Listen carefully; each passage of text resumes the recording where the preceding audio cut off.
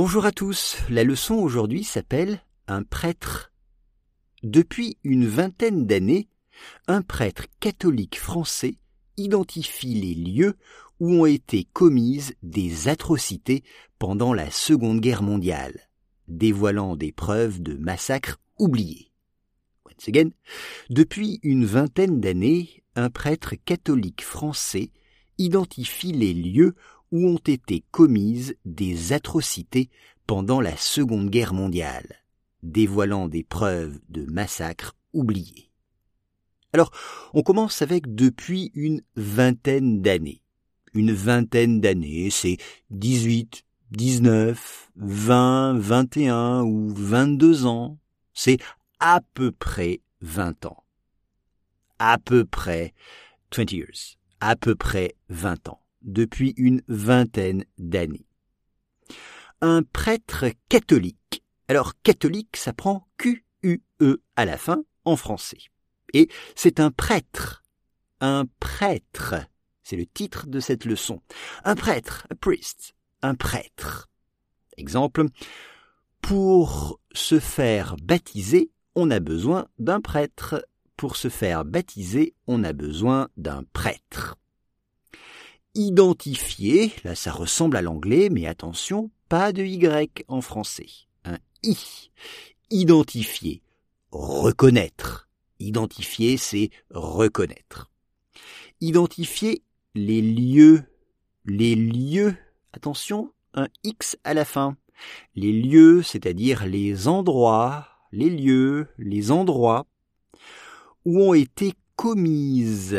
Alors, commise, c'est le participe passé du verbe commettre, c'est-à-dire faire ou réaliser. Ici ont été commises des atrocités. Une atrocité, E accent aigu. Une atrocité, c'est-à-dire une horreur, quelque chose d'horrible, un événement terrible. Pendant la Seconde Guerre mondiale, World War II, dévoilant. Alors là, c'est le participe présent du verbe dévoiler, to unveil or to uncover, dévoiler.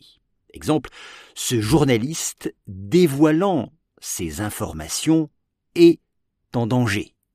Ce journaliste dévoilant ses informations est en danger. Ici, il dévoile des preuves, evidence, une preuve. Des preuves de massacre, comme en anglais, on dit un massacre. Sauf que ces massacres ont été oubliés. Ce sont des massacres oubliés. Alors, oublier, c'est to forget. Mais ici, en anglais, on dirait plutôt overlooked. Des massacres oubliés, dont personne n'a parlé, et qui pourtant ont existé.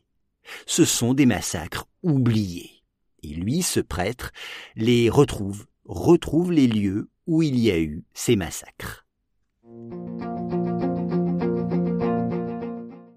Depuis une vingtaine d'années, un prêtre catholique français identifie les lieux où ont été commises des atrocités pendant la Seconde Guerre mondiale, dévoilant des preuves de massacres oubliés.